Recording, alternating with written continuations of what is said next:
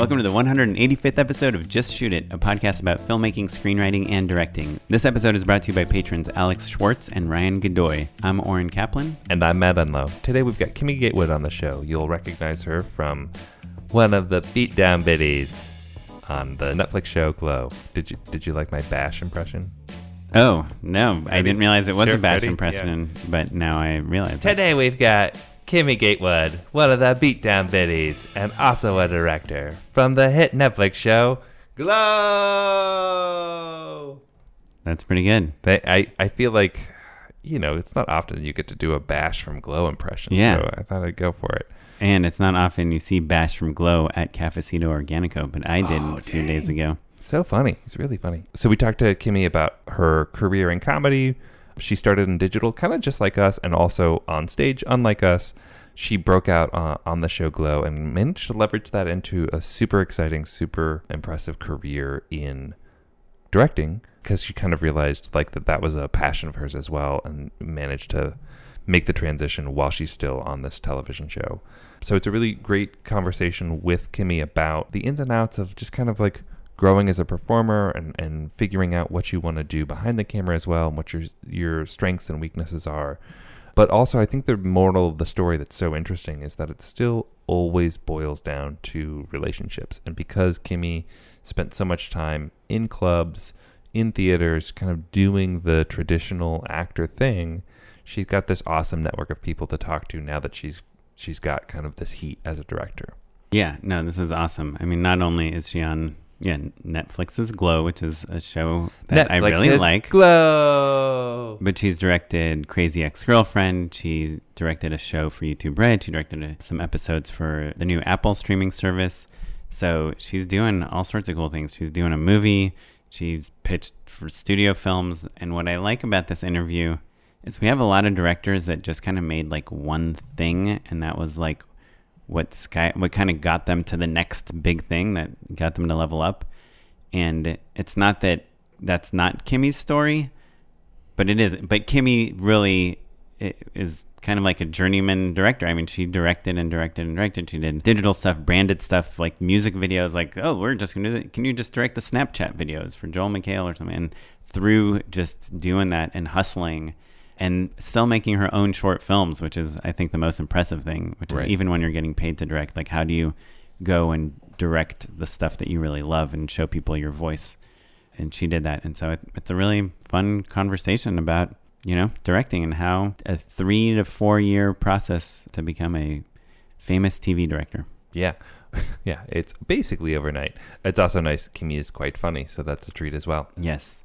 But before we get into that, we've got a Patreon page. It's patreon.com/justshootitpod. It's a place where you can throw a few bucks if you like the show. I mean, we heard Kimmy's husband likes the show. If you feel like you are listening on a weekly basis and some decisions that you have made on set have been directly affected by what you've learned on the podcast, then maybe you think that's worth $1 a month. And hey, if you give us $10, even if it's just for 1 month, we will send you a Just Shoot It podcast hat, which have been big hits. A lot of people have changed their patronage to $10 just to get that hat, and then change it right back down once they get the hat. Hey man, whatever's clever. The other thing you can do if you really want that hat, you're not sure if you want to subscribe to Patreon, whatever, that's not your bag. You can also buy a hat as an add-on to our live show. Our live show here in Los Angeles, October 20th. It's a genre director's Halloween spectacular, but I added a little add-on. If you want to go ahead and grab a hat for an extra $25, you can get that hat. Oh, damn! I didn't know that. I sent you the email, buddy. Take a look. I think we talked about it on the show. I don't think we have. You should listen to it. It's a good episode. Okay. Anyhow, without further ado, here's our sponsor.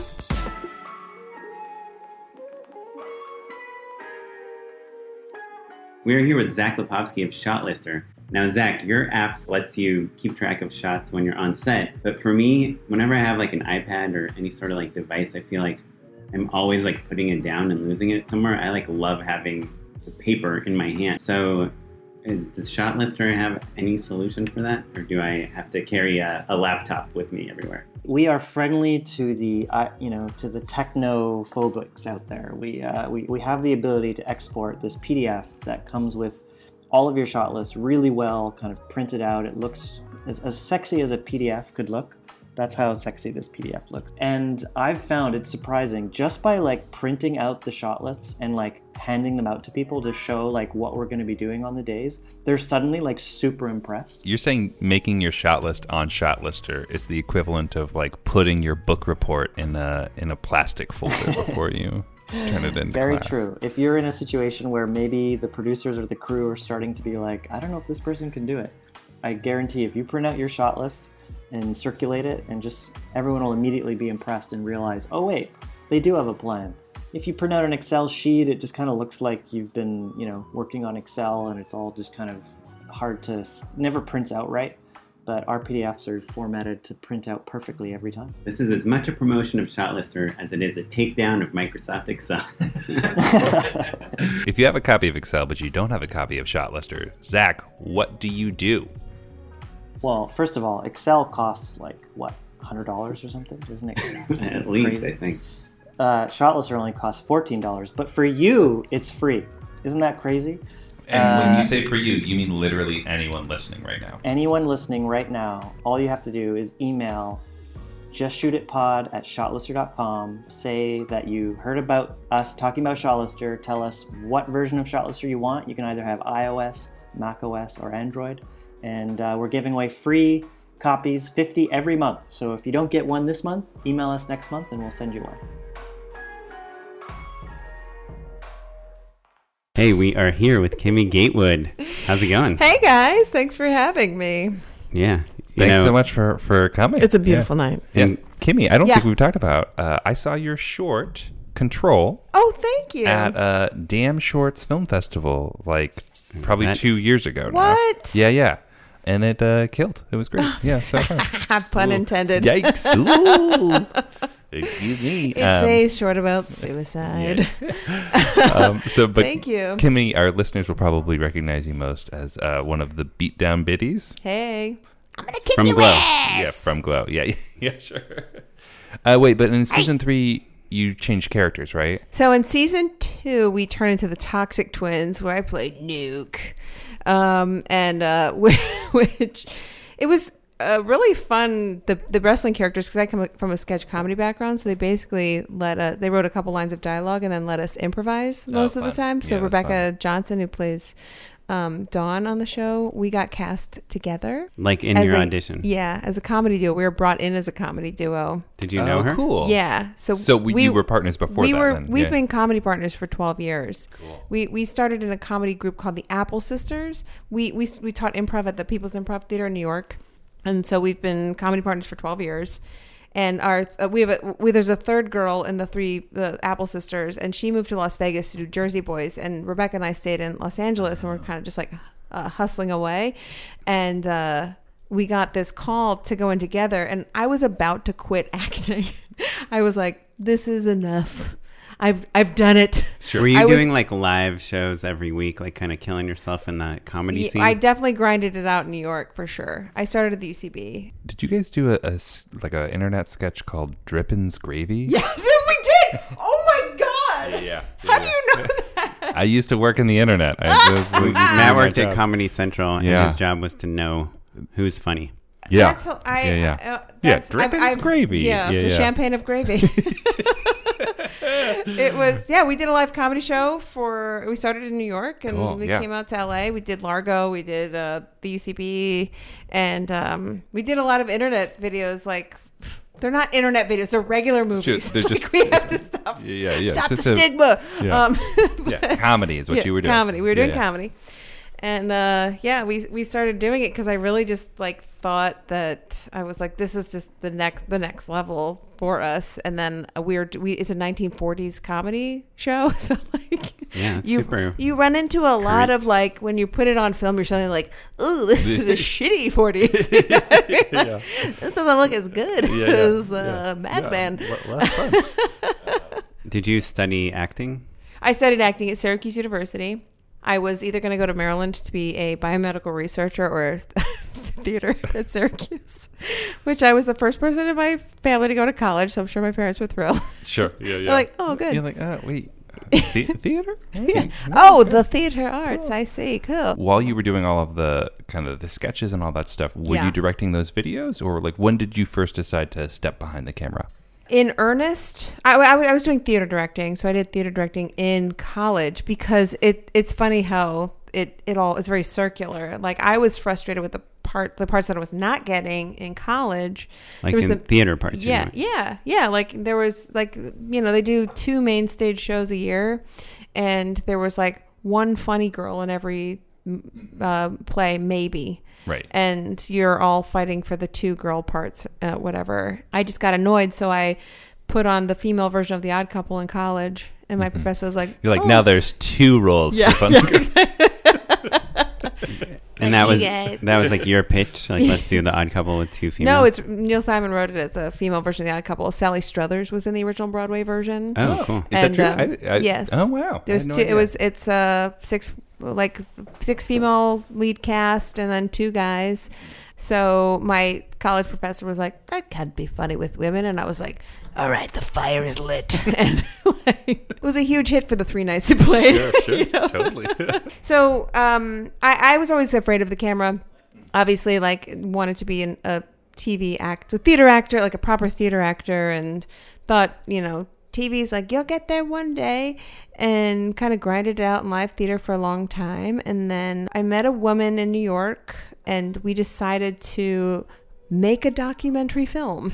Oh, interesting. Yes. So I don't even remember exactly how it started, but she had been working on another documentary, and she was like, I want to make a documentary too. And I was like, yeah, let's make a documentary film. So we found the subject. His name was MC Frontalot. And the nerd rapper. Yeah, sure. nerdcore hip hop rapper. Yeah. But you started with like, let's just make a documentary, and then decided to find a subject. No. We knew what our subject was going to be. We'd been pitching television shows, like we'd been like, remember the time of VH1 where it was just like sexiest celebrities ever or whatever. Yeah. We were just constantly pitching television shows that were basically like celebrities, crazy shoes or whatever. We wanted to be working television so bad. Sure. And then we found this guy who rapped about the internet and Dungeons and Dragons, and it's kind of insane the way it happened, because I think just coming from comedy and theater, you just say, I'm going to do something, and then you do it. You just find a black box and you do it. Right.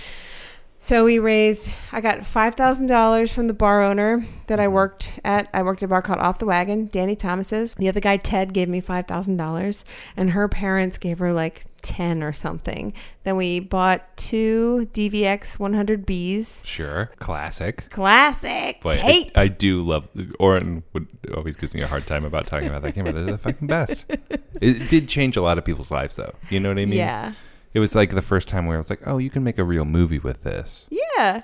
Yeah. Yeah. I mean, well, what are the cameras that are the news cameras? An ENG camera. ENG. Yeah, ENG. They were kind of like that. Yeah, but you could shoot, those were the first ones that would shoot 24p. So it was like, now this looks filmic. Right? Yes.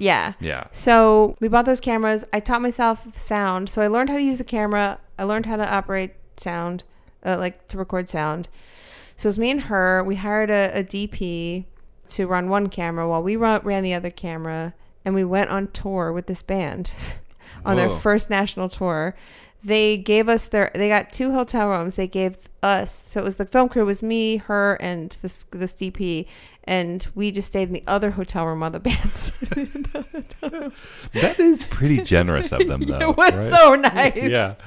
I mean, they weren't like your typical band. You're just like, we're going on a band tour, like cocaine and hookers. It was just like full on Magic the Gathering. They taught me how to play it. Yeah, it's pretty fun, right? Yeah. I mean, sure. But the fans were really nice. We followed them around. I didn't know what I was doing, but I just knew I wanted to do it. And what I knew that I was really good at was talking to people and getting stories out of people, because I had worked with a lot of solo performers on stage. Interesting. I directed a lot of solo shows, so it was all about storytelling. So like The Moth, for example, or I worked with this woman, Kirsten Ames, who's now a manager. She taught a solo show workshop. So I would ask people their stories, and we would get it out of them. So I got a really good candid moments from the people. From nerds. Yeah, sure. Yeah. He's like, I didn't understand hip hop, and now he's talking about Ram, and I love it so much. Well, it was the documentary was about like following this band at first, and then it slowly became about the democratization of music because iTunes had just come out, YouTube had just come out, and also in addition, it was just finding niche marketing, and the nerd had become cool. Like it's just like because we started in 2005. It's well timed, yeah. It eventually we finished it and it premiered at South by Southwest in 2008. So it was. I realized documentaries are only for rich people. Sure. Yeah, that is unfortunately true. True-ish, maybe we'll say. Like you need so much money and so much time. Like making documentaries. Yeah, it just takes so much time and money, and like we didn't pay ourselves. And I got like the biggest argument I got in with my like fellow producer was like, I was like, we can't afford to pay ourselves. She's like, I need to live, and I was like, no, we're fine. We're splitting a free hotel room 3 ways. I feel like nowadays it seems like documentaries, there is like kind of a pathway to making a living, especially with Netflix. There's a market for them, which is nice, right? So, like, which didn't exist. Right. Yeah, that's true. And there's a greater demand for them. Well, yeah, we've had some doc filmmakers on here. We had like someone that does Chef's Table. We had someone that had a show on Showtime, like a doc show. Mm-hmm. I think it seems like there's more. Nowadays, there's more of a way in through documentary to get paid, which didn't exist back then in 2005. But there is the sort of long-form waiting game sort of documentary that is still occupied by people who know how to get grants. You know, like there's still like a lot of like publicly funded documentaries, I think, as well, you know? Yeah. We did not, I mean, we were really scrappy, and we actually, how we finished the movie was we raised money through the MC Frontalet's fans. Like we were like, do you want to see this film? It was before Kickstarter. We were like, you can PayPal us money and we'll put your name in the credits. God, that is, Kimmy, that's like the most 2005 thing I've ever heard.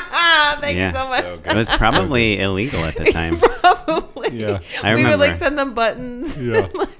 Because I remember I tried to like raise money on Craigslist for a movie once, and people were like, "No, we'll go to jail." I was like, "Okay." I directed a play called "Kidnapped" by Craigslist. Yeah. Oh, cool! I did a short called Craigslist, and it was about this we guy are named so Craig. mid-2000s right now, bro. You guys. But so Kimmy, those aught mids, I don't know. So did the documentary? You said it premiered at South by in 2008. Was that the thing that kind of launched you, or tell me about the in between time, right? So it came out in 2008, and I thought, this is it, I fucking made it. And went to South by, and it was so fun, and everybody loved it. And there was even a competing nerdcore documentary at the same time. So like our camera crews met one time. We was like full on jet sharks.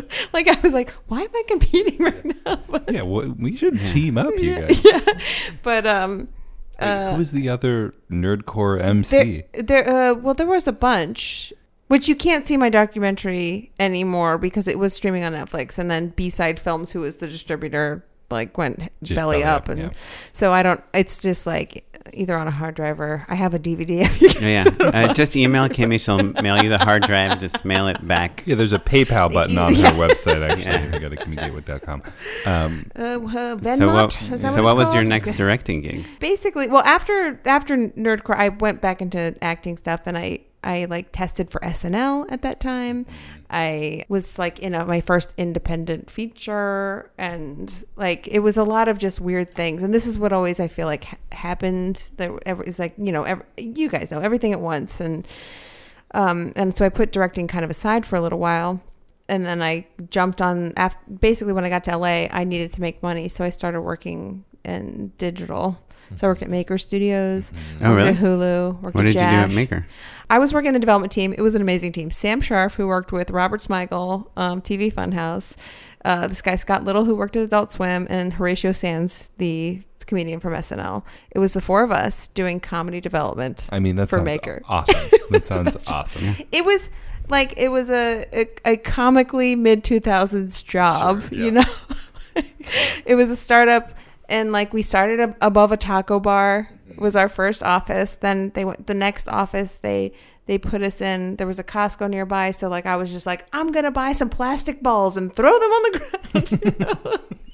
There was like an influx of scooters. Then the next office after that, there were definitely ping pong tables. And then like Endemol bought the company, and quickly, like probably 2 weeks later, I was escorted out by security. You know? Yeah, no, I worked for them, and I worked for Hulu. I worked for their recap show, and I directed an episode of that. Oh, great. Were you, while you were in development, were you kind of trying to find little opportunities to direct? Was that always kind of in the back of your mind? Yeah, it was. Yeah. And I wasn't sure why. I was afraid, I think, being an actor and a woman in the business, that I wasn't going to know enough about lenses and gear, and you know, I think that was like what kind of held me back for a while, even though I knew how to operate a camera. And I'd have to like preface every interview I had with like, I've operated a camera, I know how to run sound, I know how to edit. You like made a movie that played South by, and it was you and one other person. Yeah. I guess what I'm curious about, because we've had a bunch of actors. We had like an actor/director month of actors that turned into directors. And I feel like I never got a straight answer from anyone about, when you're on set, like, are you studying the directors that you're working with? Are you studying the DPs, the lighting, are you more aware of the camera and what is happening on set than you would be if all you were thinking about was the acting part? Well, now I am, but I'm directing television more frequently now, and I'm about to direct my first feature. So now I'm more keenly aware of what I like about directors and what I don't like about directors. I think I wasn't able to.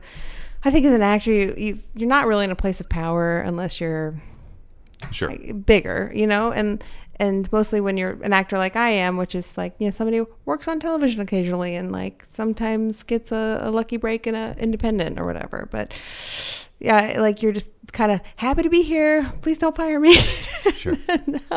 now that I'm on, will be 4 seasons of a television show, I feel a little more agency and observing and deciding what I do and don't like. Because like I personally like hated before I really decided to become a director in earnest, when I just felt like garbage on set, but I blamed myself. And now I realize that it's more of like a director who doesn't know how to talk to actors. Interesting. Wait, when you say you felt like garbage, you mean you felt like unimportant, or you felt like you weren't doing a good job? Both. There's like when you feel like you don't have the opportunity to do your job best, when you're just kind of like, you're unimportant and like, just do it and let's move on kind of thing, where you feel like you're swimming in, like, you don't know where the camera is. You don't know where you are. Like, you've read the script, but you don't know where you are in the story. It's just kind of like you're plopped on set and expected to know what's going on, which is your job. I think the best actors know what they make a choice, but it's like when you have questions and your questions are suddenly an inconvenience, people are like, really, just say the fucking lines, you know? Right.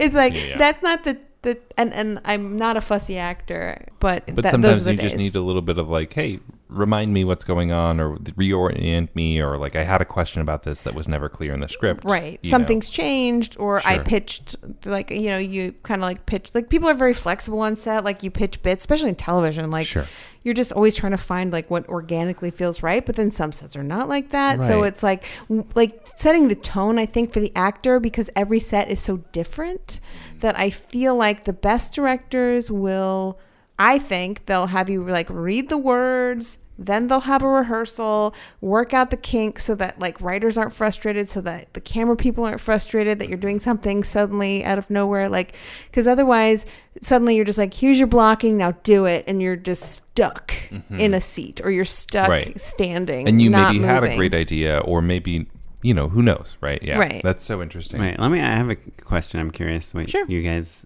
would say. So a lot of times, Matt and I do a lot of like commercials or one-day gigs, you know, where we meet the actors on the day of the shoot. Yeah. And so I always try to go to the makeup trailer or whatever and say like, hey, how's it going? I'm Warren. I'm the director. You know, like, what's going on? Do you have any questions? I loved your audition. You go, boo. No, but like, I feel like half the time the actors like don't seem that interested in talking to me. And I don't know. It's like sometimes I'm like hoping that there'll be this like magical connection in the makeup chair so that when we get to set, they're comfortable and they're like, hey, I want to do another one, or I can do that better. Like, so that that's not the first time we are communicating with each other is when we say action, you know? Do you guys find that? Like, what's your kind of move to like address the issues that you're talking about, which is like just getting plopped onto set? I think how do you address it with actors? I think your thought of going and saying hi early in the day, especially in the chair when you know where they are and like things are still getting going, is really good. But then I like to just explicitly say like, hey, this is how I like to run my set. Like, we'll do it my way, but like it's always easier to shoot another take. So if you have an idea, let's do it. Right? Like, just kind of saying that plainly at the top, setting those expectations, I think is really valuable. Kimmy, what do you think? You're a good director. I try. Well, I think that's good. I think it's good to say hi. I mean, like the hi in the trailer is just like, hey, this is my face. I think that's what it is, because you can't do work when people are like, don't move your face. Don't, like, other people are trying to do their job. So it's like not really like broing down at that point, I think. Right. It's just like, I recognize you, you recognize me. See you on set. Yeah. I'll be in the chair. Bye. So you think less is more in that situation? Yeah. That's just me personally. No, but I think that's so helpful though, because I think because I'm a lot of times, and I assume it's different with a female actor and a male actor, because you know they're just spending a lot more time in the makeup chair than the male actor, who's like a lot of times like, "What's up, dude? Yeah, it's cool. Love the script." And I'm like, the script is horrible, but okay. What's up, bro? And then all I hire is guys to talk like this. And the female, Wow. the actresses are like, okay, and I'm like, any questions? Nope. Yeah. Okay. Happy but to be maybe, here, afraid to lose my job. But That's maybe the most they in the entertainment industry. It's also different if there's like celebrities. Then the pressure is kind of reversed, right? Yeah, it's like, absolutely. I'm happy to be here and afraid to lose my job. Right. That's true. Right. That's totally true. But yeah, okay. Well, I think that's helpful. I think especially because, first of all, like for an actor, the hair and makeup trailer is kind of like a safe haven, right? Like you find out the gossip, you find out like who's who, what's what. That and, is like, so real. The gossip in those trailers is the realest, right? Yeah. Like because like the hair and makeup people hear all of the good dish and like love to tell you the lay of the land, and I think it's their job a little bit as well, and it's not officially, but it's so nice. Also, it's very helpful because, well, I got really frustrated on set because like a young actor had like their dog passed away. This like, is you acting or directing? This is me directing. And usually like the people that find that out first are the hair and makeup trailer, and I would rely on them to tell me if something was wrong with an actor, if they're having a bad day, if they're having a good day, like, because it's just like getting a haircut, at least, you know, in the salon or whatever, like, or the barbershop, people just yammer about their true feelings. And like, you have to like, that is an important part, unspoken rule or like thing that you have on set. Say, do you ever kind of like, you know, mention that to your team? Like say like, hey, if you guys ever catch wind of anything, like, let me know. Not or is me. I mean, TV directing, no, but film directing, yes. But producers have that, and like they will tell you if something is happening. So like, it's like there are spies everywhere. Is what you're saying. Actors listening at home. You know, like if you wouldn't start with her coverage, and I did start with her coverage, and it backfired. You know, and if I had known, I would have changed my day a little bit. You know. So, I've definitely been in like both situations. One where people are like, oh no, that actor is like a real a-hole or whatever, you know, and they're like kind of are building up this drama, and then I meet them like like fine, they just seem normal, they're just hadn't had their coffee yet or whatever. And then I've had the opposite where we're working all day, we're shooting, everything is going great, and I'm like super happy at the end of the day, and then the producer, it's usually Eben Kosbar, this guy I used to work with a lot. What up, Eben? Would be like, oh my God, we dodged such a bullet. You know, Kimmy showed up to set and said she wasn't doing it. She was about to get in the car and leave, and we like begged her.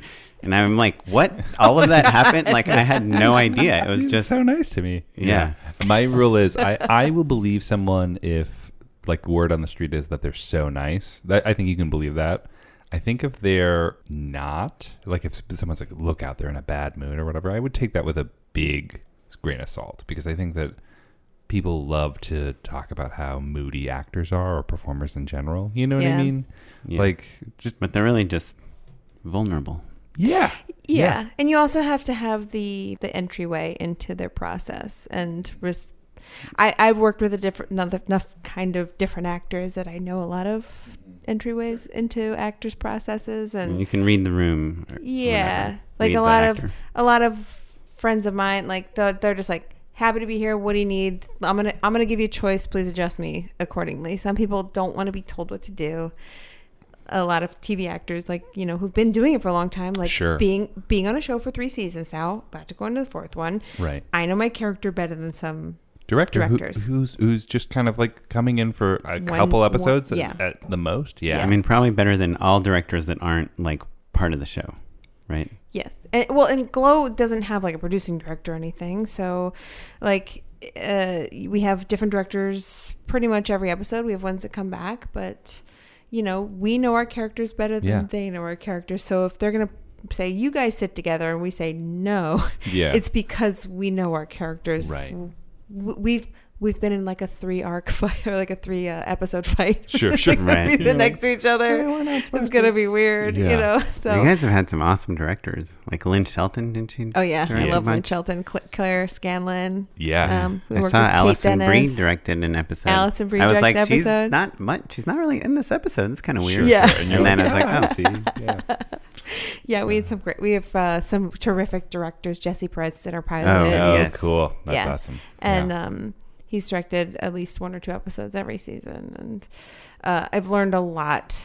And it was, I think, because I was about to quit acting, run a podcast network. but then I got Glow. But then I started doing directing in earnest. And it was because of Glow that the opportunity to direct... I had more visibility, and I used that to actually get a directing career instead of an acting career. Interesting. So elaborate on that a little bit, right? So you got the show. It's like, especially out of the gate, it's white hot, right? Like everybody knew, like, oh, this is special. This is kind of like a big marquee show for Netflix. So you're like, oh, you know, I've always wanted to direct. I'm on this hit show. Hire me? Like, how does it work? What did you do? So before Glow, I had been doing Rachel Bloom's music videos from Crazy Ex-Girlfriend. But yeah, I directed Rachel Bloom's music videos. Which videos did you do? I did I Don't Care About Award Shows. I did Lady Boss. Sure. I did her Planned Parenthood videos. There was one called, there was like the Vagina Game Show, and there was something about STDs. They were great. They're on Refinery 29. Classics. Classic vagina stuff. Funny enough, the episode of Crazy Ex-Girlfriend I did was all about vaginas, and we also share a gynecologist. Me and Rebecca. Wait, Rachel. What episode of Crazy Ex-Girlfriend did you I do? did the cats episode. Oh, sure. Yeah. Effect on the cats. No. 409. Gotcha. Season 4, episode 9. It was the one where Rebecca Bunch gets like a yeast infection. And it manifests as like, or she wants to have sex, and it manifests as a singing cat, played by Ricky Lindholm, and then of Garfunkel and Oates, among many things. And then the next cat that came out was Itchy Cat, because she got a yeast infection, and that was played by Fred Armisen. And then there was Funky Cat, who was played by Todd Recall. Oh wow! And then Happy Cat, when she finally got laid, by Rebecca Johnson. And then Nostalgia Cat, played by Megan Amram. And how involved? So you directed just 1 episode of the show. Yeah. And obviously that was a huge deal. Obviously, first network television show was Crazy Ex-Girlfriend. Right. How involved were you in casting those people that you just named as the cats? They were. I have a great relationship with Rachel and Aline, the showrunner, and they were definitely more open to like my feedback, your input, my input. That's cool. For guest stars. And Rebecca, my comedy partner and / Glow, like also knows Rachel for many years too. Like we were like, she'd be great for this, and so Megan would be great for that. So. Was that the first gig after Glow that you were like, oh, I'm gonna like make this happen? Let me back up. Sorry, I got on a Crazy Ex-Girlfriend. No, so yeah, I know. What? I miss that show so much. I wish. I wish. Yeah, seriously. I would have another season or 5. So when I was pregnant with my first my child, I was working in digital, doing some acting, like a lot of Conan bits, and couldn't figure out what I wanted to do. My husband is also a director. He was unavailable to do this digital pilot and said, "You should do it." I was scared shitless. Like, I had directed a bunch of digital things at Hulu Maker, blah blah blah, at Jash, and I was directed some of Norm Macdonald's live show on Jash. We can get into that if you guys want to talk about it. But I was scared, and it was a 12-minute pilot. But he said, you should do it. And so I just said yes, kind of blindly. Of course I can do this. I just kind of tricked my brain into thinking I could do it. And then that got picked up for 10 episodes by Lexus. So it was branded content and Comedy Central. Okay. So wait, what show was this? Junketeers? Oh. No, I don't did know. not. Yeah. Well, it was out of New York. The Gotcha. New York office did it. Okay. And then the same production company, I directed another pilot, and it's called Hyperlinked. And that got picked up for 10 episodes at YouTube Red. And the 10 22-minute episodes. So I've been doing comedy sketches and music videos, and then I got these 2 series kind of back to back, and I was like, maybe I should be doing this in earnest. Sure.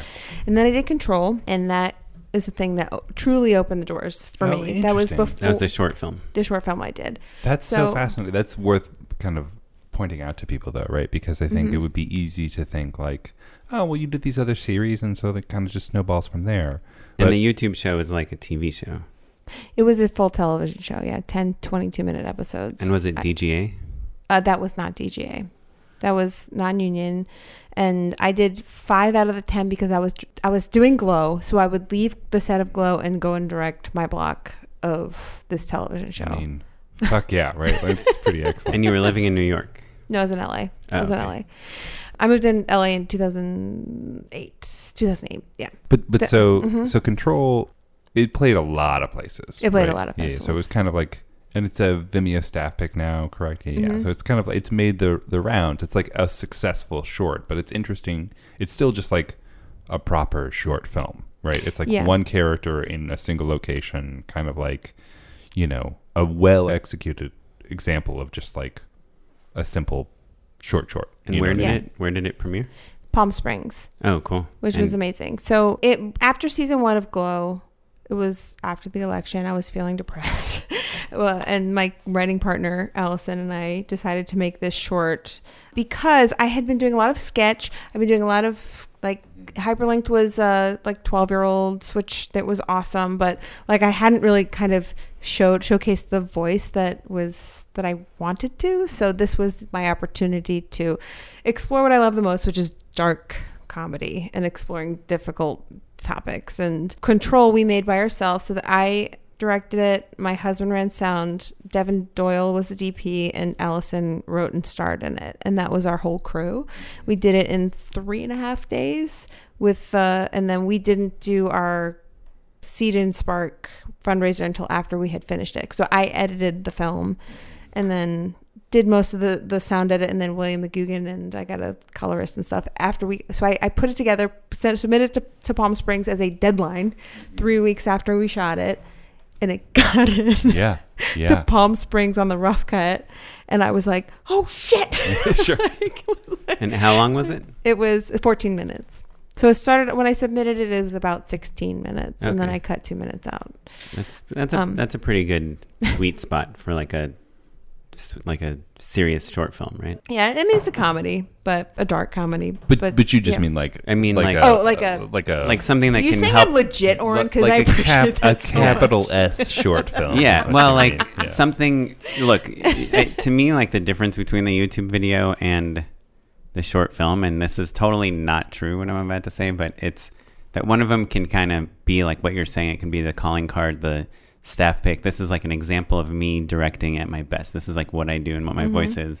And then a YouTube video is like, hey, we thought it would be funny if like people fart on each other. Yeah. That is funny though.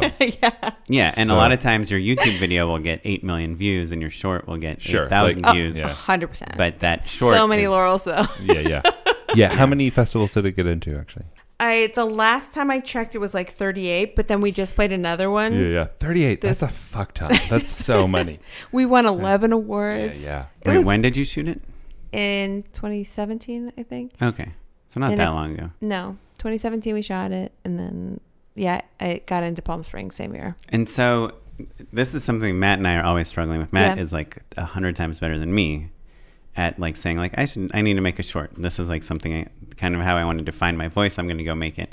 And I say the exact same thing, but then I'm like, oh, there's a paying job or a paying gig, like, and you were already getting paid to direct. You know, you did these big shows for YouTube Red and Lexus and everything. What made you say like, okay, I'm not going to look for more jobs. I'm not going to email the YouTube Red people and say, hey, what else do you guys have? I'm not going to just like get more acting jobs, but I'm going to sit down and I'm going to spend the time to write this, spend the time to shoot this, spend the time to pay for this. Like how did you psych yourself out to focus on that instead of the money stuff? Well, I mean, I live in an eternal panic. Also, I have a 4.5-year-old, so I was like, yeah. So neither one of those things doing? Helps you make. She was 2 short. at the time, or 2, 2.5. Yeah, exactly. We had our friends watch our kid while we were doing this thing. This particular short, I was just like, I just happened to be like, I think doing comedy, I love just making shit all the time. With this particular short, I had just done Glow. I had just done Hyperlinked. Mm-hmm. I thought, I was like, I've done it. I'm on a cool Netflix show and I just directed a whole fucking series. And then it was crickets. Oh, like, sure. Nobody called because there was nothing to show anybody. Right. And I just got into a deep panic. Wait, why couldn't you show them Hyperlinked? Because it wasn't out yet. It wasn't fully edited yet.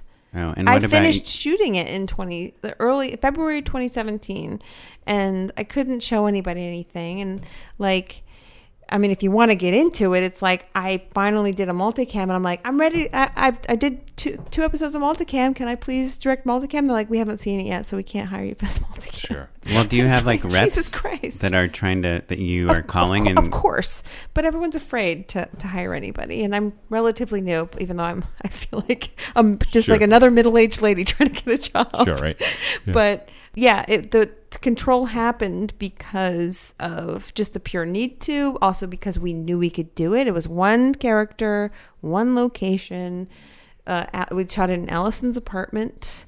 And I guess you had your husband, Allison. You were like motivating each other. Yeah. And my husband and I have been making stuff for years. We worked for the nonprofit called Make It Work. Like we had this little, like tiny little shill that did all the Apple Sisters videos. And like we did all of that ourselves. So we did everything from, like for most of the things that I've shot in the past have been $500 or less. Right. Yeah. Yeah. It's like lunch and the prop you need, basically. Absolutely. Everything else is like, okay, I've worked at this bar called The Varnish, a real bar downtown in LA. Very good. Yeah. That I'm like, can we please shoot there? They said yes.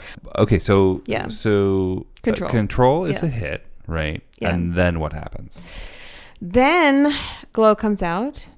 And Glow hadn't been out yet at this point. Yeah. I see. Then Glow comes out. So people in town know that it's going to be good, maybe, but like nobody knows anything. I couldn't be arrested after the first. Like I shot the first season of Glow. Yeah. Right. I was like, you were literally soliciting people to finance your short films on Craigslist, and you couldn't get arrested. Craigslist, yes.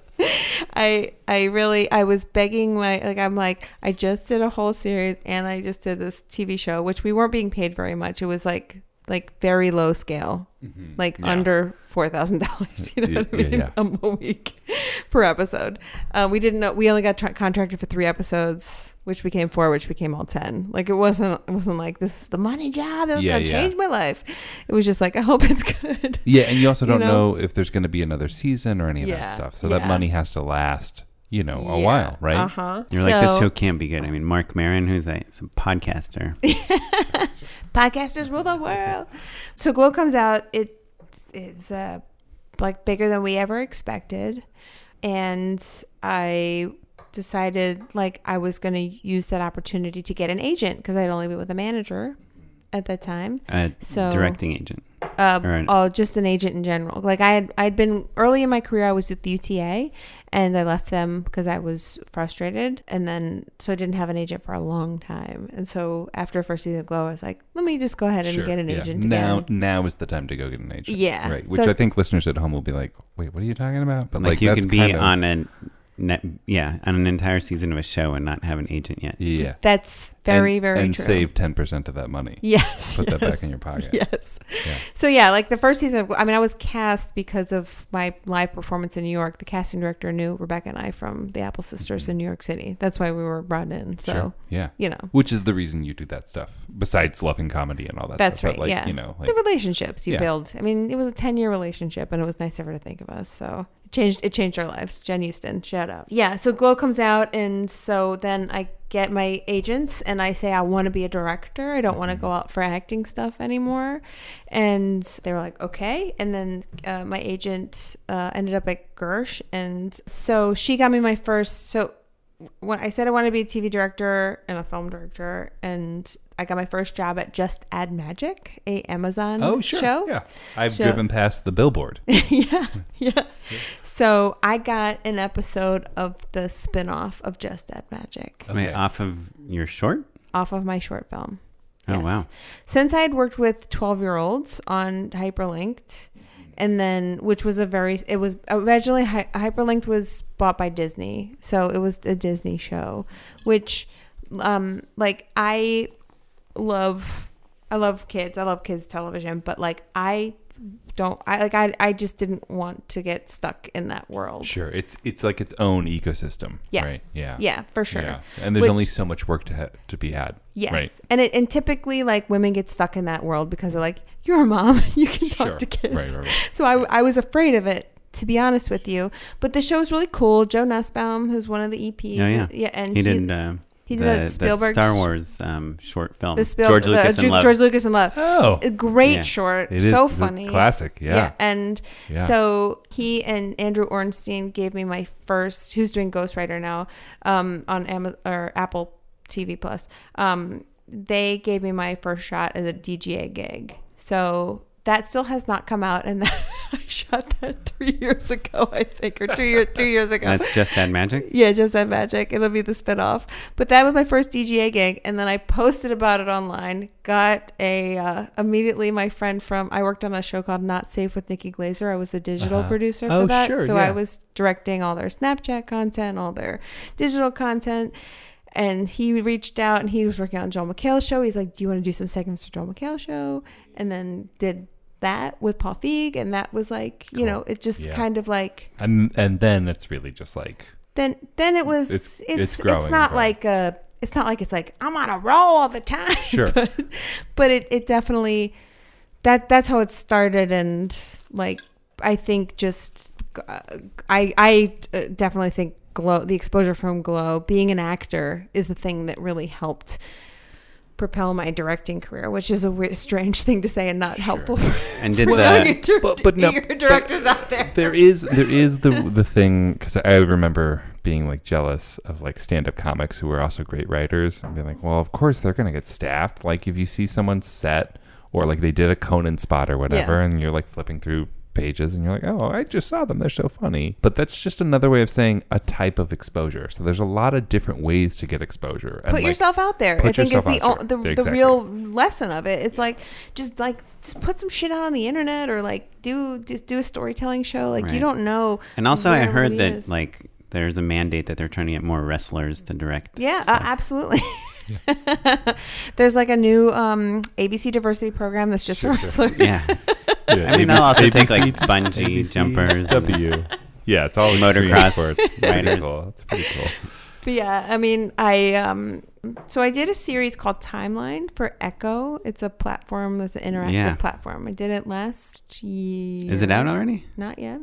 Okay. I hope it comes out one day. Was it something you pitched, or just directed? This great writer, Neil Ducedo, wrote it, and it was produced by Olive Bridge, which is Will Gluck's production company.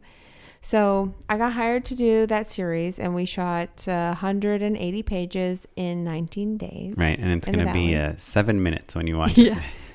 That's right. Right? Because it's 180 You're different options. You're cutting me to the core. Sorry, But Matt and I have talked to Echo many times. Yeah. It's always like, wait, how much do you have to shoot and edit Let's for? sidebar about that. We had Sandeep Parikh. Sandy Parikh and Oh, Andrew yeah. Reimer. That moment. Yeah, when, that was also an Olive Bridge production. And Mercedes Bryce Morgan also did a Oh, great right, show. she did Yeah. one too, yeah. It's they're going around. Yeah. But I did that series, and Will Gluck saw the pilot of that show, and somebody from Screen Gems had asked him to direct this movie, and he said, you should hire Kimmy Gatewood. Cool. and then I had to fight my way into that job. So I put together a lookbook. Do you know who you were pitching against? I don't know. I know that she knew what's his name. You know there was somebody Borat, else in the mix. Yeah, there was one other woman I was pitching against. Sacha Baron Cohen. Sacha Baron Cohen, thank you. So I had a recommendation for Sacha Baron Cohen, and I was like, oh God. That's a pretty good rec. Yeah. Yeah. But I had Will Gluck. I mean, he saved Sony with Peter Rabbit. I put together about a 35-page pitch deck. So what do you get? You just get the script, or do you get is there a cast attached or anything? No, it's just a script. And how much time do you have between when you get the script and when you have to present your pitch? I think I had, they're like, can you come in next week? And I said, I need 2 weeks. So I said the amount of time that I needed. So I ripped a bunch of movies, put together a rip reel as well. And thank God I can edit, but I needed a young person to actually rip the movies for me. I was like, how do you take a movie from this on iTunes. Yeah, you had your Netflix DVD collection. I went to the library and I found a bunch of things, and I stole some trailers, and I know I've heard that people put together like $15,000. They spend $15,000 on these things. Oh, and no! They hire someone. Yeah, they hire somebody. I mean, it's mostly writers that do that spend the $15,000. But Yeah. Hey I couldn't guys, afford to do that. I'll do that for $15,000. I know. Rip-o-matic. So what lessons did you take from that experience? This feature experience. That first feature experience into the new one now that, because this next one's getting made, right? This next one's getting made. It's $1 million movie. So great. It's indie film or indie, yeah, it's indie film. It's produced by Han West at Meridian, who did Lemon with Janixa Bravo and Brett Gelman, and produced by Burn Later, who've done a lot of features as well. And it's written and starring Eliza Schlesinger, who's a comedian. Oh, cool. And I'm very, very excited to be doing it. Did you know her before this? I didn't know her before this. The script was given to me, sent to me. I just, after the Sony picture, I love that I'm calling it a picture. I'm sorry to everyone. It's just who I am now. Well, they are called Sony Pictures. It's okay. But after Classic. that, I was sent a lot more features, which is something that is so hard to break into. I can't express the luck that I got. Well, there's just so few made. Right? Yes, there's so few made, and how lucky I am to have met Will Gluck. But I was sent a lot of movies, and this one was sent to me, and it really just sparked something in me. I got excited about it. It's kind of like a rom-com mixed with a thriller based on a true story. So like really reaching deep into like the solo performer stuff we were talking about earlier, like getting a person's real story. And I love writer performers, being one, I mean, she's also like one of the funniest people. She's so funny. In America right now. Yeah, she's a national treasure. But she's been trying to get this movie made for a long time. But yeah, she has a couple of obviously Netflix specials now, and she's got a TV show. She's going to do a sketch show. She's a phenomenon. Yeah. But she's been trying to get this movie made forever. And we met. We really hit it off right away. And I just saw what the movie was going to be.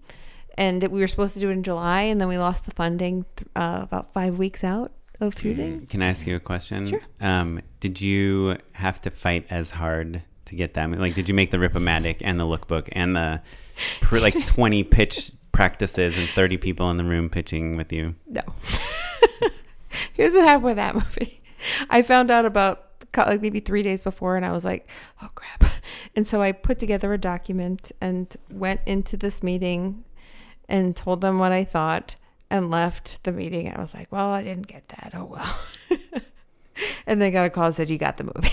You're going to be directing. And that was the that. movie. Yes. There was no like coffee or a follow up or. I had to go to just, Indy. like- I had to go into. I had to do one other meeting, and I brought like I made a little like I had only had time to do like a little 5-page book together, but Yeah. but that was it. Sometimes 5 is the magic number. Yeah. though. You know, like you can throw It was just like a different couple of images. images of like, okay, just so that they're like, you have a vision for it, and like, you know, you can talk Right. all you want, but Yeah. people just need to see images of what you're thinking so that you're not. But doing also, don't something you weird. find that like when you're kind of starting out in your career trying to pitch for these jobs, you're not that good at like saying unique things succinctly to people, right? It's like when you start out, it's very easy to be like, oh, the characters are going to be so multidimensional, right? You can just say all this super generic stuff, right? but it's easy to show images and like to make material to show people that you're a filmmaker. But the longer you do it, the better you get at like saying like, hey, this is like just being yourself and realizing like, this is why I really like this project and it reminds me of this thing. And here's how I connect with it. And like, it just makes me think of this one image. And that's like what the movie's about. Right. And like, that Yeah. might be as powerful as this like $15,000 Ripmatic from every movie from your library. Right. Yeah, I don't know. I mean, it depends on the yeah, movie too, I yeah. imagine. I've like overshared in movie pitches before, and I was like, I knew it was happening. It was coming out of my mouth, and I was like, I'm oversharing right now. Like, why I personally connect to something. I think it's just like whatever timing, balance, all that stuff. You know? Right. It's such a mystery why Yeah, we you're get like- jobs. Really, Sure. I've yeah. been on a bus that can't go less than 60 miles per hour, else I'll blow up. It's, Yeah. please get out of my office. well, cool. So that's your next project. That's my next project. And yeah. you're also doing Glow season 4. Yeah, Leo season 4. And then I just did 2 episodes of a show called Helpsters, which is a Sesame Workshop Apple TV Plus joint.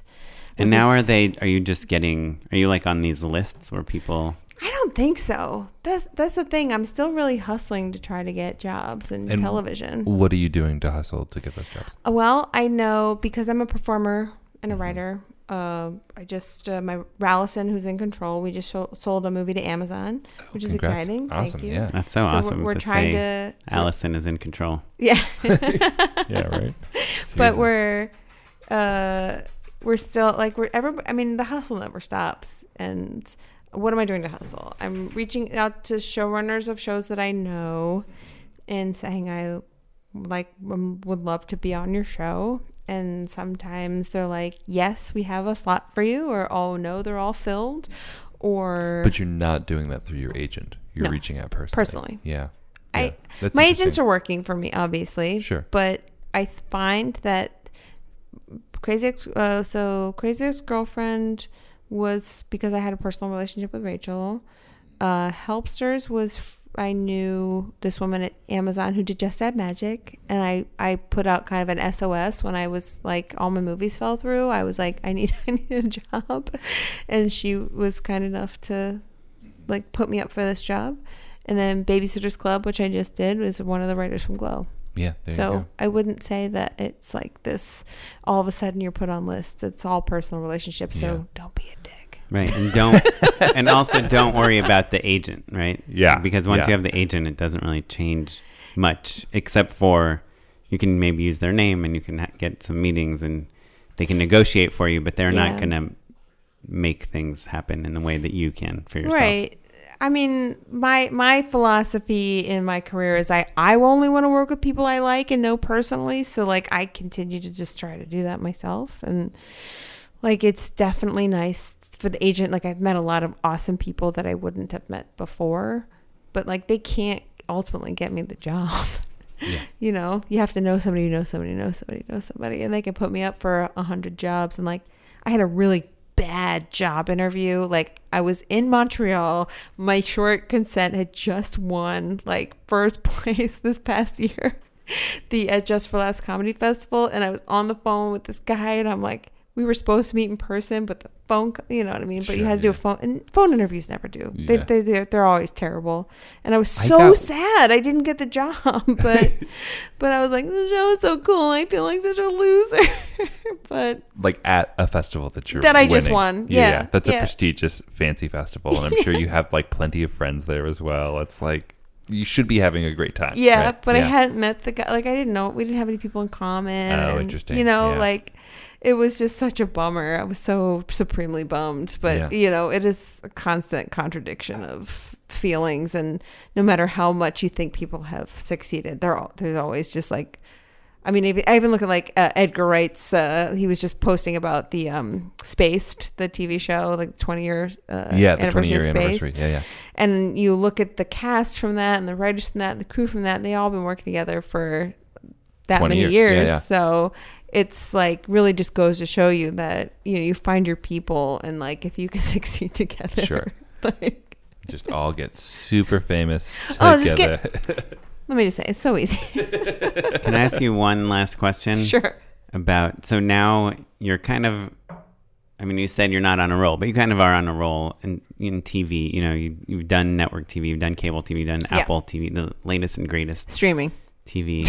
Premium streaming. Which, Yeah, you know what, though, I would say now, like, which to took be all fair, the Emmys Yeah. the other night. Yeah, now I think there's premium streaming and network are lumped together in most ways. For sure. I would say like the same people are kind of fielding both things, whereas like basic cable is still not premium, quote unquote, in the same way that say a Netflix is. You know, So Netflix 4x3. is like, yeah, exactly. Right. But so you've had all these DGA jobs where you're getting DGA minimum to direct Health insurance, these baby. TV and health insurance and all that stuff. What makes you say like, hey, I'm going to take myself out of the running for TV to go do this $1 million feature that like you are probably going to make a lot less money on? Like why is it important to make a feature that's not a $20 million feature? I think it's important to make a feature because it's where the director truly has all of the say, most of the say, especially an independent $1 million feature. You can really get to like, I did. You're the boss. It's like the feature version of a short. Yes, that's right. Yeah. And I prefer a set where I can be bringing in the people in the crew that I want to work with more than like, I really do love television, but you are just a guest in their house. And you want to build the house. Yeah. Yeah. You know, girl, you know. Yeah. No, I just like, I definitely like, I want to be the one to create the tone and the feel and the look and all that stuff. And I want to be truly kind of hopefully in charge-ish mostly. Yeah, We know how this all works. Or collaborating, but in a way where your decision can't be trumped by some writer. Yeah. And I want to be a player in the film world because I feel like that's where you can truly start making change in terms of storytelling. And that's why I got into it, is because I wanted to see, just like in the original Odd Couple that I did in college, I wanted to lift up women's voices in comedy.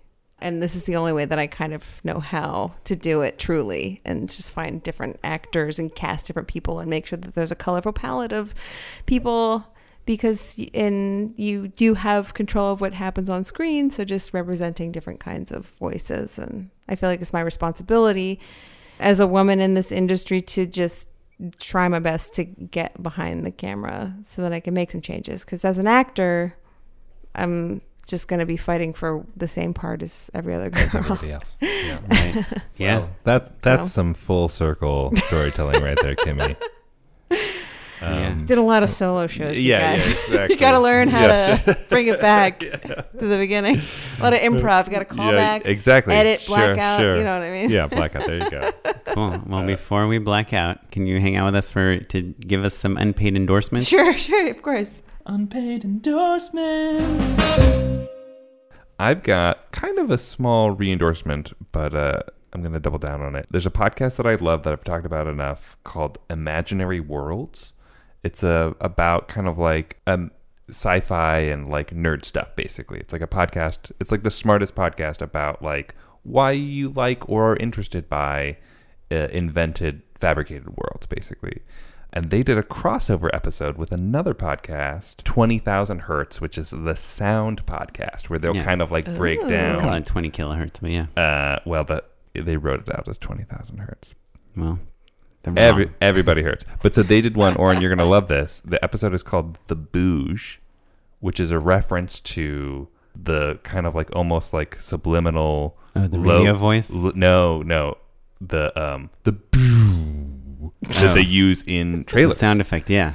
So like it's a big trailer hit. the trailer hit of like, and it's called the booze. Bass the hit. boot. That's what they call it. Oh, the I booge. love it. And so they talk. It's just about the sound design of and language of trailers. So Oh, Just I like would love that's to. like a deep bass. Just going, yeah, I was Yeah, yeah. literally, while you started making your endorsement, I was like, I bet people only listen to my endorsements. But then by the time you got to the end of your endorsement, I was like, wow, I'm going to check that out. yeah. This is guy's an orange 100% special. trouble. Just have an honesty problem. So the Is that what booge- they call it now? Yeah. Honesty. honesty problem. So that sounds awesome. Yeah, it's pretty solid. The booge on Imaginary Worlds is the So episode. It's on the Imaginary Worlds. That Correct, sound yeah. effect is my favorite next to the like airlock sound. Like it's just like, yeah. There's like a like release. Like love air a pressure whoosh release. and a you know? Yeah. You know what I love actually is like I love like little video game sound effects. Like less Or glitches. bleep. More like when you get the coin in Mario, like the bring, Bloop. like they're almost like little Oh. chimes I'll use sometimes. That Oh, stuff is a fun. ding. Yeah. Yeah. What sucks is like the best dings, they're usually called bells. And there's just so many bells when you're like looking for sound effects. Yeah. It's hard to find the right one. I still have this old Apple sound effects library that I don't know where it came from, Yeah, but but it's Soundtrack all Pro. free. It's for before that. Pre-Soundtrack Pro? Yeah, it's before that. I don't know where it came from, but it's all free, and I have You're carrying probably around using with me. illegal. At this point, I stolen think it is. sound effects. What is it? I'm just Audio kidding. Jungle. Pond 5. Premiumbeat.com. Yeah. Well, somebody's had to have recommended this, but there's Friends? a book called America's Women by Gail Collins, New York Times bestseller. Oh, no. Fantastic Kimmy, this is the book. first time. Yeah. America's Fantastic. Women. My wife has it. I haven't It's read a it. wonderful book. You can also listen to it. It's a great book, just talking about how It's fiction or nonfiction? nonfiction. America's Women, all a fiction book. Well, I mean, 20th century women is a fiction. I see what you're saying. No, it's movie. a nonfiction book about the history of women, just basically looking at modern history through women's perspective and maybe some reasons why there's unequal pay. There you go. Cool. And the women's suffrage movement, how it kind of came about. It's really fantastic. Can I ask, have you Yeah. listened to it or did you read it? I listened to it. And did you like the audiobook experience? I did like the audiobook experience. Yeah. Another, like the LA Public Library has an app called Libby. Are you Sure, guys that's- familiar? I No. only vaguely. Yeah. It's a free audiobooks It's like Audible, but for free. for free. Yeah. But Yeah. you need a library card. Or Yeah, you need a LA County library card, but you can download audiobooks for free, which is a life changer in LA where you drive so much. I was getting so frustrated at the lack of reading that I was doing. Sure, yeah. And it's weird to listen and say I read a book. I'm ashamed, honestly. Well, but it's like if they're essays and if it's episodic, I think that's an easier experience than like I find like fiction is so hard for me. Like if it's like a long book, I just don't absorb it. But like it sounds like nonfiction is always something that's more appealing to me. That's why I asked like if you liked the audiobook experience. I Yeah. did very much so. Yeah. Cool. Yeah. It was a terrific listen, I guess you'd say. Sure. Yeah. Yeah. And also, I saw when I was in New York City, I was there for about a month and a little over a month. I saw Jackie Novak show, Get on Your Knees. Then I went to a ice cream store called the Big Gay Ice Cream Store, I think. And They then, have one here now, I think, as well. so good. And then the last thing I did was we went to this bar. It was all on the same block. Last thing I went to was a place where they only sang Broadway songs. And there was no filming allowed, and people were just like, turn it off. Like, it Kimmy, was, you had a New York night. oh man, did I ever. Then I saw Cuban jazz. So everybody get down. Yeah, you are back in town, Kimmy. So this is not my endorsement, but you know the new iOS 13, the new like operating system for iPhone. Mm-hmm. I guess it has like a new feature that helps track how much you're reading. Because if you use the Books app or something, and you can have these like reading goals, like I want to read 15 minutes a day. And I'm only mentioning it because I didn't realize that is a thing people do. But you mentioned it, like that it's so hard to read And we had Rebecca Green on, who the producer, who talked about how reading is like so important, and she, like that none of the people she talks to like read, but they all want to be writers. But read what though? Because I read thousands of pages of scripts. Sure. But I don't. Rebecca means books. Yeah, she means books. Like literature, yeah. And she's very smart. So it was like, well, yeah, this smart person is right. But so when I saw someone listing off the new features of iOS 13, and one of them is like basically you can set goals for how much to read a day. I was like, oh, interesting. Like, does reading the New York Times not count towards that? But I guess not. But anyway, my endorsement. Shame on you for reading news instead of books. Yeah. Well, the problem with reading news. I like my stories, okay? You're only reading the same thing over and over. Sure. But we have this insane mosquito epidemic in LA. We've never had mosquitoes in LA. It's the nightmare. And in the last 3 years, I literally can't go into my backyard. They like love me. When we were in Italy too, it was out of control. There's something about me, and it's not my blood type. I'm A positive, and O was, I guess, the one that they really like. But so we got this. I have like a mosquito trap in the back. I've done all the things you're supposed to do: vector control, fogging, everything. But so now I'm just treating the problem, which is the mosquito bites. And my wife had told me about this thing called the bug bite thing that she had heard of. That's what it's called, the bug bite thing.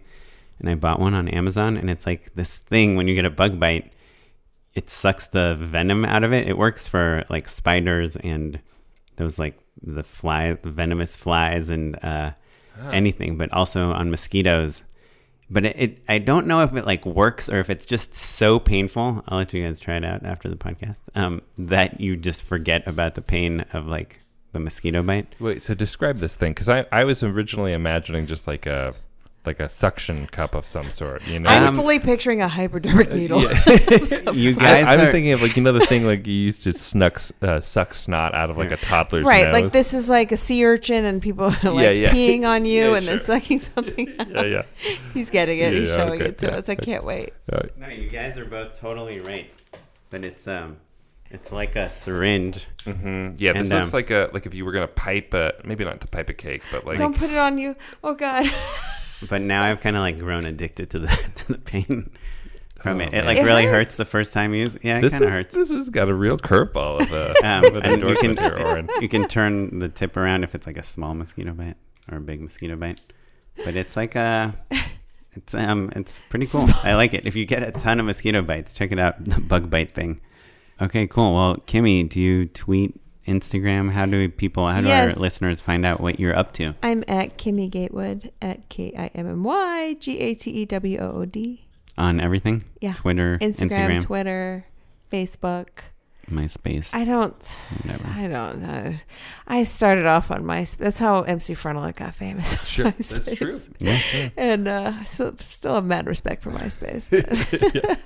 Awesome. Well, thanks so much, Kimmy. Thanks, guys. I really, you were right. I do feel like I bored both of you to death with stories. No. Who said that? No. I said that most of our guests will be like, are people going to like this? I talked a lot. Yeah. Oh, yeah. Exactly. And I'm like, yeah, like that. You're on a podcast about nerdy industry stuff, so like people will care. Well, if you want to learn more about all the nerdy industry stuff that we talked about on the show, you can go to justshootitpod.com to check out all that stuff, check out other shows, other episodes, and you can stay up to date with us on at justshootitpod across all social media, and me at Mr. Matt Unknown. And I'm at OKaplan on Instagram. This episode was edited by Sarah Weirda. Our producer is Madeline Rosewatt. Our webmaster is Ewan Williams. And the music you're listening to is from the Free Music Archive and the artist Jazard. Please leave us a review on iTunes, and we will catch you next time. Thanks. Thanks, everyone. Bye-bye. Bye.